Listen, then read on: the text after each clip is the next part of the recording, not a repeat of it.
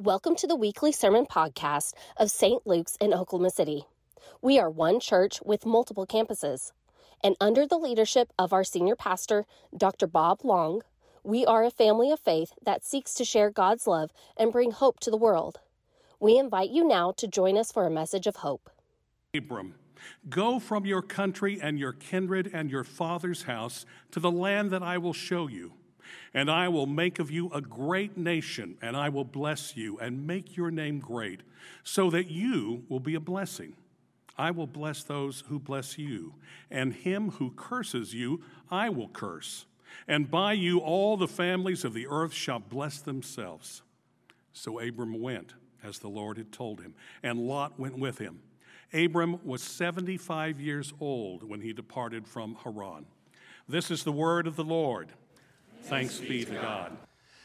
It was just 3 weeks ago, on July 24th, that we celebrated the 125th anniversary of the birth of one of our greatest aviation pioneers, Amelia Earhart. She was born on July 24th, 1897. Just recently, if you've been watching the news, you'll know that they unveiled a statue of her in Statuary Hall there in Washington, D.C. She truly was an amazing woman and such a pioneer in aviation. She was born in Kansas, and if you think about it, being born in 1897, she was born 10 years before the first flight of an airplane by Orville and Wilbur Wright. So she's born before the airplane was ever even invented. So growing up, she didn't really have the opportunity to be around airplanes. She saw some at a distance as a teenager. But it wasn't until 1920 at the State Fair in Kansas that she was able to get up close to an airplane. And she had saved up enough money that she was able to take a 10-minute flight. And that 10 minutes gave her a new vision of a different world. It gave her a vision of what could be. And it so inspired her, she knew she had to fly. So she started saving her money, and she soon bought a very small little airplane so she could get up and fly. Now understand, this was 1920. And in 1920, you didn't really have women pilots. No, in 1920, that's when women got the vote. They didn't get the vote until 1920. This is the women's suffrage movement. This is the period in history where women are trying to speak up to say, we should be treated with respect and with equality. We shouldn't be told the things we cannot do. Oh, they had a long, long road to go and are still on that road 100 years later. This was 1920. You didn't have women pilots, but she wanted to be one. In fact, Amelia Earhart became the 16th woman to get a pilot's license. 16th woman. It turned out that Charles Lindbergh during this time would ultimately fly across the Atlantic, landing in Paris. And when Charles Lindbergh by himself flew the Atlantic and landed, my goodness gracious, what a historic moment. The world went crazy over Lindbergh. It was a few years later, people got to thinking, some people there, we need to have a woman fly across the Atlantic. But now, everybody knew that a woman couldn't do that on her own. And so they got two men as pilots, a pilot and a navigator, and then they got a woman so that she could be commander of the flight. That basically meant she was a passenger. You had the two men who were going to fly the plane. But they chose Amelia Earhart. And she went with those two men and made the flight across the Atlantic. And she became the first woman to fly across the Atlantic.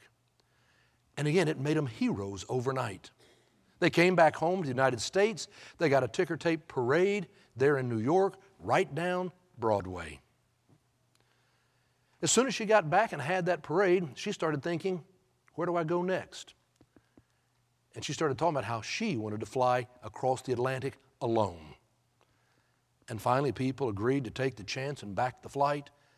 And Amelia Earhart made the flight as the pilot by herself across the Atlantic. First woman ever to do so.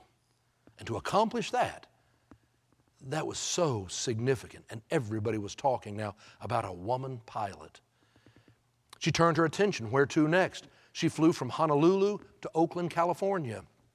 First woman to be flying out across the Pacific. She was now always looking, where to fly to next? Who am I going to meet next? What do I want to go see next? One of the things she started doing before she became a pilot was she had started collecting articles out of newspapers and magazines, anything about a woman who was in leadership, anything about women who were doing big things. And she collected them in her own little book so she could read them and be reminded, you can do this. Once she was now gaining fame and she was flying all these different places by herself, she wanted to start talking to more and more women to encourage them, especially young women. Dream your dreams.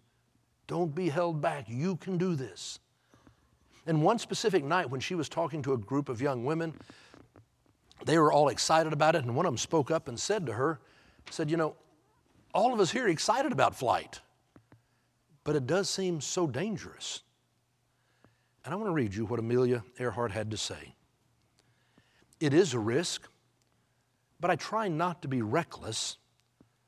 But I can't think of anything more horrible than to live a life imprisoned by safety. I can't think of anything more horrible than to live a life imprisoned by slavery, by safety. You know, that really is the tension.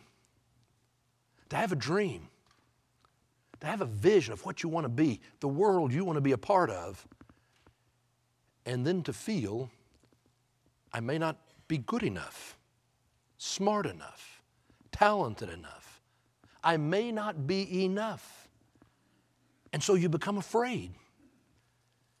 And you become enslaved by safety. I think that's the tension we all face. I believe God gives all of us a dream, a passion in life, something that's going to make your life exciting and meaningful. And how often we begin to question, can I do that?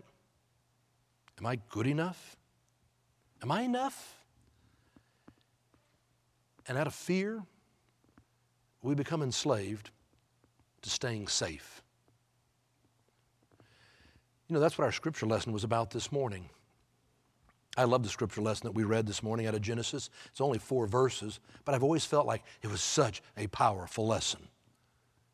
Because we're reading about how God comes to Abraham and says, leave behind your home, your family, your kin, and go to a land that I will show you. Wow.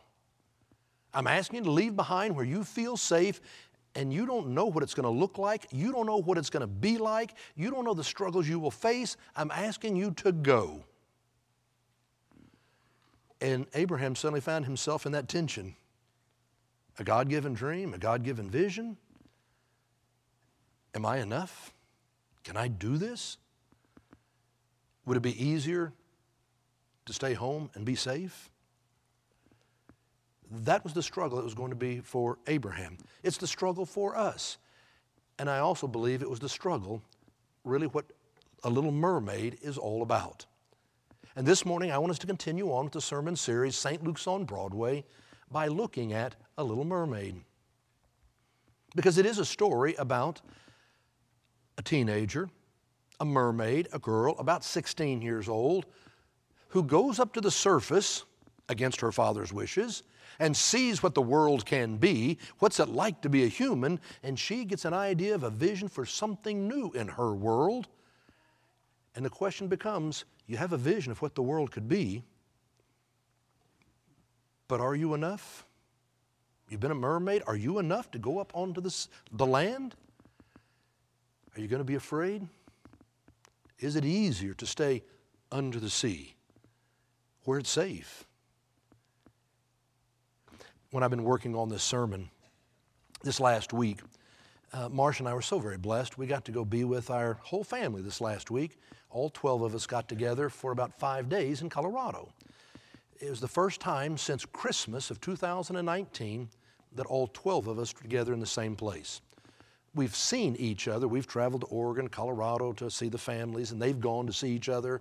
But it's the first time for all of us to get to be together. COVID has been a difficult time. But we got together this last week for about 5 days. We played, we went riding on ATVs, we did zip lining, horseback riding, we got out on Lake Dillon. We just had a good time together as a family. But while we were there, one day I said to Kelly and the family, I said, you know, I'm working this week on A Little Mermaid. And suddenly Kelly, our daughter is 42 years old, she suddenly starts dancing around and singing A Little Mermaid. And she goes from one song to the next, to the next. She knows every verse, every word. She is just singing it all. And I'm standing there dumbfounded. I said, I didn't know you loved A Little Mermaid. And she said, Daddy, I was 9 years old when that came out. Every little girl loved Ariel and A Little Mermaid. Just now over at Lifelight, I was standing backstage waiting our turn, and the group was out singing, and Wendy was standing back there in the back. She's singing right along, every single word. Now, I feel fairly certain she wasn't 9 years old when this came out. We were laughing about it. I'm going, wow, all right. My granddaughter, who's 15, when she found out about it, she suddenly came in, Mara came in, and she started singing every verse. And I finally said, Kelly, why is this so important? And she said, well, Daddy, Ariel gave us an idea that you can dream about something bigger than yourself. Ariel gave us the idea you can dream about your world, a new world, and encouraged us to strive to be the person who can go to a new world. And I said, that is what it's about. That is what it's about, a new world. Having a vision and not being imprisoned by safety, being willing to try. It first came out on Broadway back on January the 10th, 2008. It had been almost 20 years since the film had come out, and now they'd come out with this. They wanted to go to Broadway. It had been a problem. You know, the reason they took so long to go to Broadway was, how do you stage a musical that's supposed to take place under the sea? It's not like Beauty and the Beast. Okay, you can stage that. It's not like The Lion King. You're going to be on the plains of Africa. No, this was going to be under the sea. And so they were discussing it, and they finally decided there's not going to be ropes, and there's not going to be pulleys and wires and this and that. No, we need to do something different here. Sierra Boggess, she was chosen to originate the role of Ariel on the Broadway play, Broadway musical. And they want them to be able to move across the stage fluid and quickly. And so they came up with the idea, you have the costume that goes down to the ground and they have the tail out the back, and they came up with the idea, why not put her on roller blades? They called them mare blades. So she got on her rolling wheels and she began to move easily all across the stage. It's because Sierra happened to be a competitive ice skater. So it was great for her. It wasn't so great for some of the other actresses, but she had it under control, and it kind of helped it to flow and to move. It would run on Broadway for a year and a half, 685 performances. It was successful, but again, it wasn't Lion King and it wasn't Beauty and the Beast. It was just a lot harder to try to stage it than one of those. Before it came to Broadway, it had been an animated feature film. Came out in 1989. And it was a special film when it came out. You go all the way back to 1937, Walt Disney. Walt Disney in 1937 came out with Snow White and the Seven Dwarfs. It had taken 4 years to hand draw all of the cells. And everybody said it's going to bankrupt the company. Who's going to go sit through an hour-and-a-half cartoon? Well, it turned out lots of people. Millions of people. They made a ton of money, hugely successful. And when Walt Disney got through with that in 1937, he sat down and thought, what's the next project? And what he decided, A Little Mermaid. And he worked on it, and he couldn't get the storyline to go the way he wanted. So he turned to Beauty and the Beast. And he worked on that, and he couldn't get the storyline the way he wanted. So the third one he turned to was Pinocchio. Pinocchio was a huge success. And then it led to Fantasia, and then Dumbo, Bambi, Cinderella, Alice in Wonderland, Peter Pan, Lady and the Tramp, 101 Dalmatians, The Sword and the Stone. I mean, you think of all the classics, one after another for the next 26 years that were just huge. And then Walt Disney developed lung cancer. He's only 65 years old. He'd been a heavy smoker all his life. In 1966, he died. And when Walt Disney left his production company, they kind of lost their vision, the inspiration, how to do this. No, it really just changed the company. They continued to produce some animated films, but you didn't have the hits like I just read off to you, one after the other, for the next 20 years. So much so that when Michael Eisner became CEO of Disney, Jeffrey Katzenberg was in charge of animation. The question was, do we just do away with this part of Disney? And they decided, no, let's try one more. And they decided on A Little Mermaid. But to do A Little Mermaid, they also did something different. They turned to Broadway, to Alan Ashman and Howard Ashman and to Alan Menken. And they invited them to come out to Hollywood. It kind of was very much like the Bible. I'm asking you to leave your home and your kin and all that's familiar and go to a land that I will show you. And that land was Hollywood. And when they got there, they didn't know anything about animated films. They had just got through writing and producing a Little House of Horrors and off Broadway, and they had done a number of other musicals on Broadway. And it was Howard Ashman who said, when he got there very clearly, he said, I want to make A Little Mermaid a Broadway musical. We're not just going to stick in songs that are cute. No, I want every song to tell the story, to push the storyline forward. And if you were to pull that song out, then you wouldn't understand the storyline. I want it to be a Broadway musical. So that's what they did. That's what they worked on. And they came up with so many of the wonderful songs. They wrote them all, the ones that you were hearing today.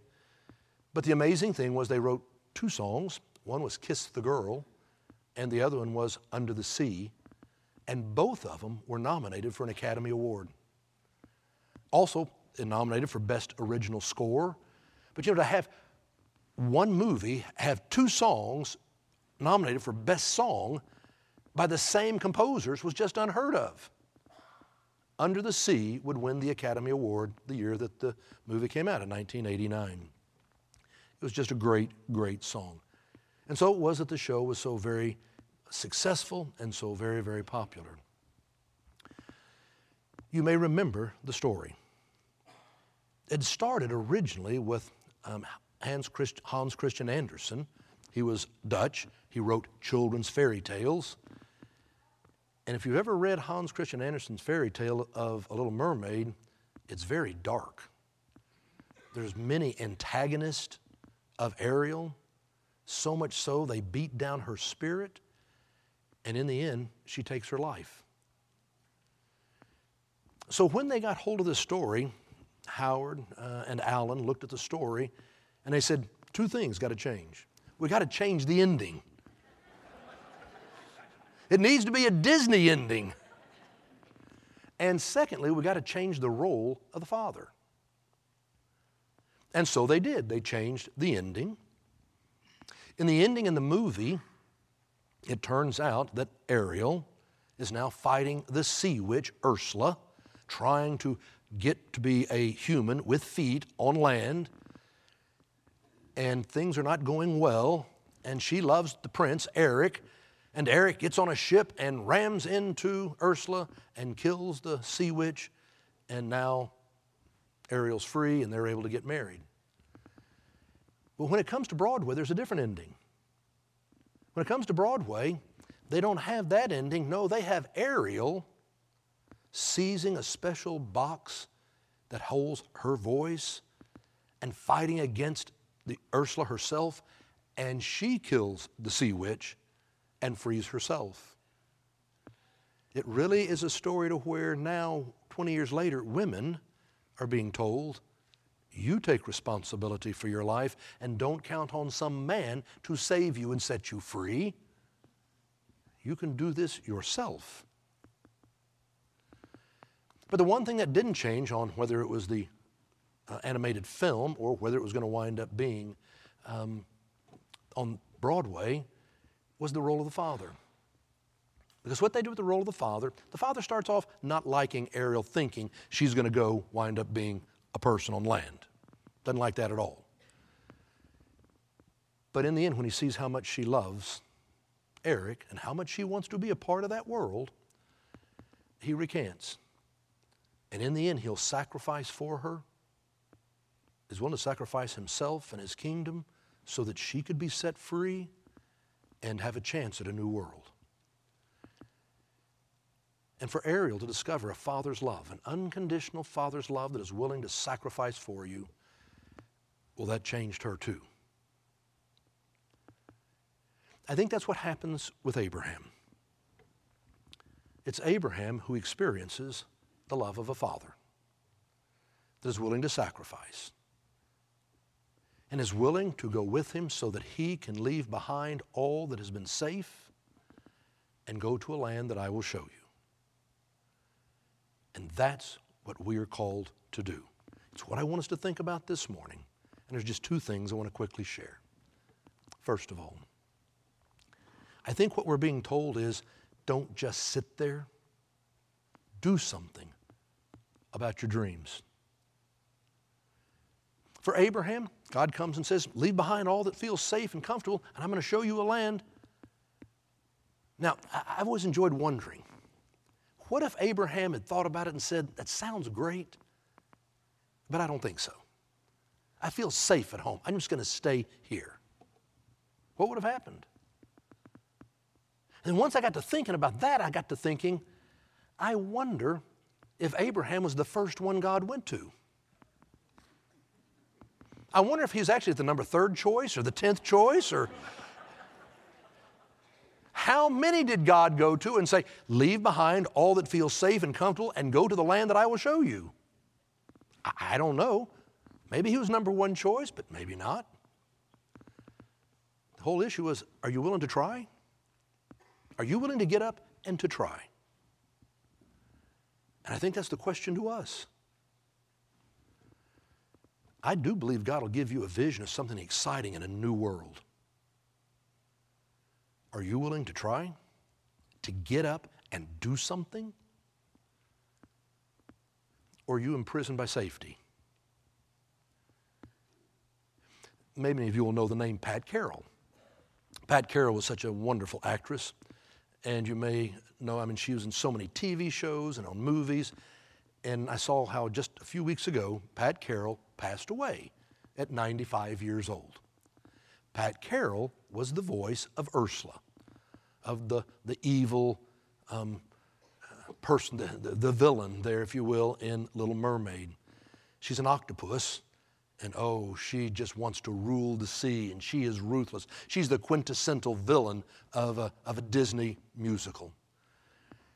And the truth of the matter is, she's the most kind and loving lady.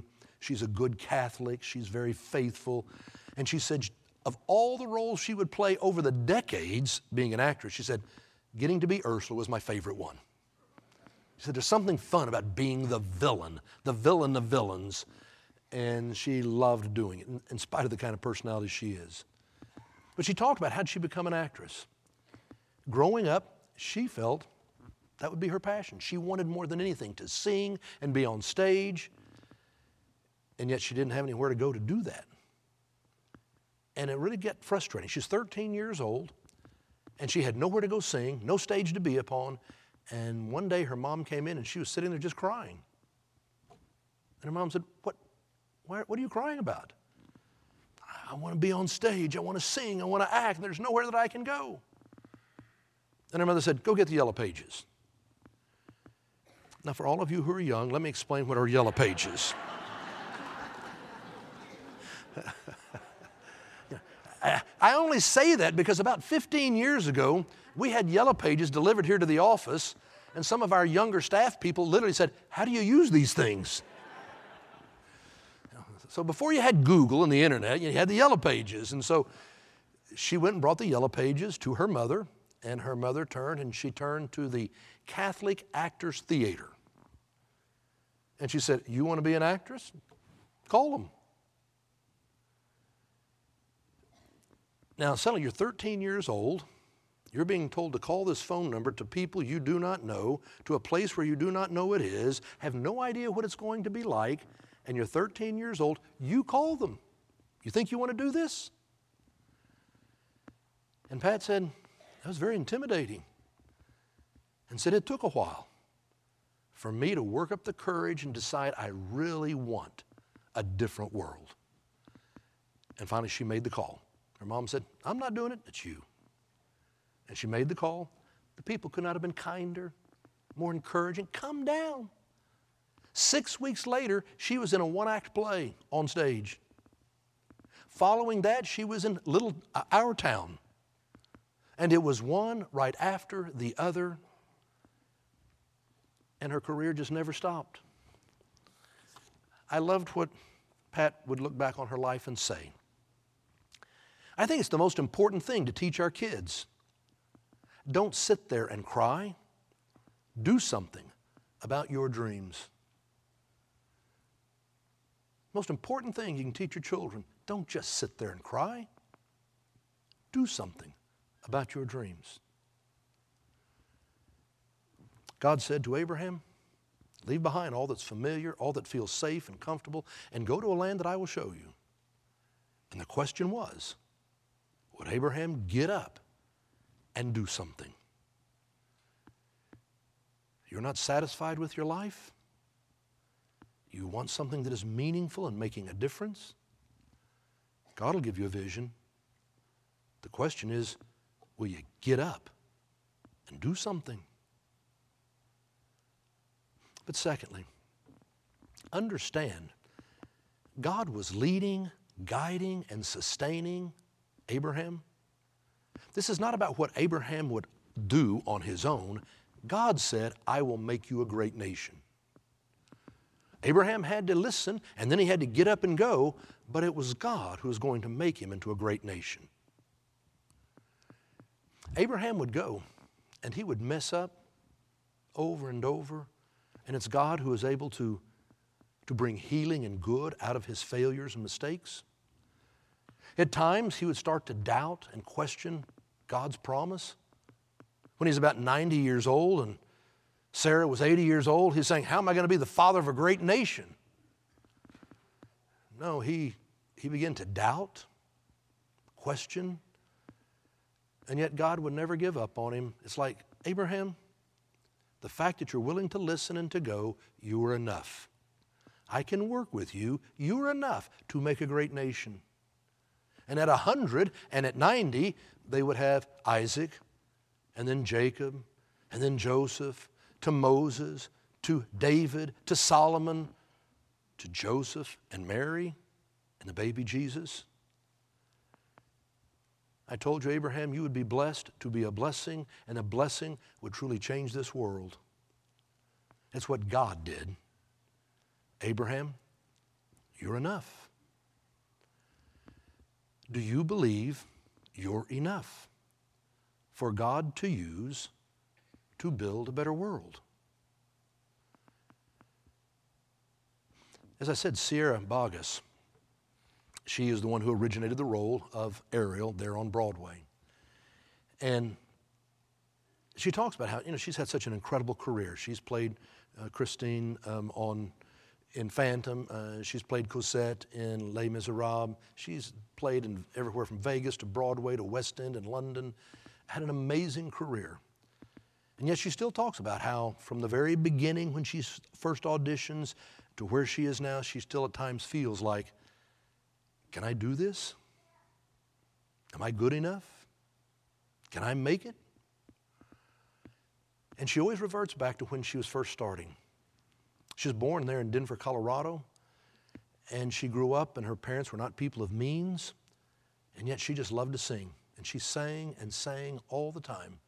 Sang so much and was so good, she got in the Colorado Children's Chorale. She learned to play the flute and was a flautist who got into the Children's Symphony. She did ice skate, and was a competitive ice skater. But the critical moment came when she was 17 years old. She had a drama teacher, and her name was Nancy Priest. And all the kids just called her the priest. And now and then she would preach to them. And it was on one of those days that she was giving them some important message that Nancy said to all of her students, "You are enough. You are so enough. It's incredible how enough you are." And Sierra wrote that down in her book. And she says to this day, whenever she gets ready to go on and perform, and those butterflies are coming up and all the anxiousness, she will say to herself, "You are enough. You are so enough. It's incredible how enough you are." For Abraham, God said, "Will you leave behind all that you have and feeling safe? Don't be imprisoned by safety. Go to the land that I will show you. And I know you're going to make mistakes, and I know that you will doubt, but you're enough. You are so enough. And I will make you the father of a great nation." And I believe with my whole heart that God wants to use each and every one of us,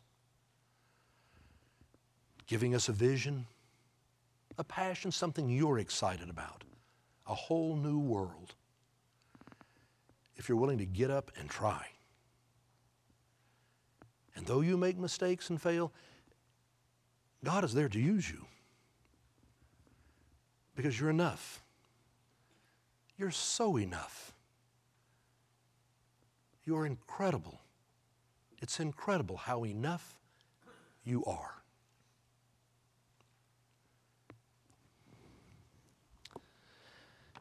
It's in the name of the Father, and the Son, and the Holy Spirit. Amen. Let each of us lift up our own silent prayer.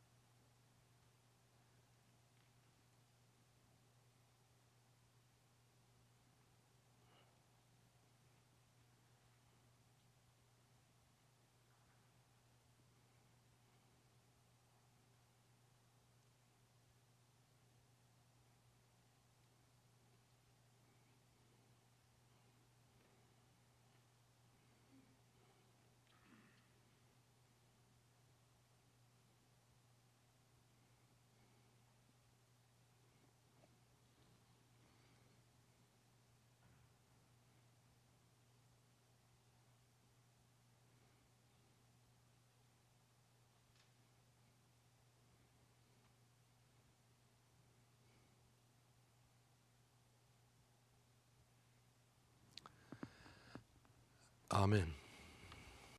You've been listening to the sermon podcast of St. Luke's United Methodist Church in Oklahoma City.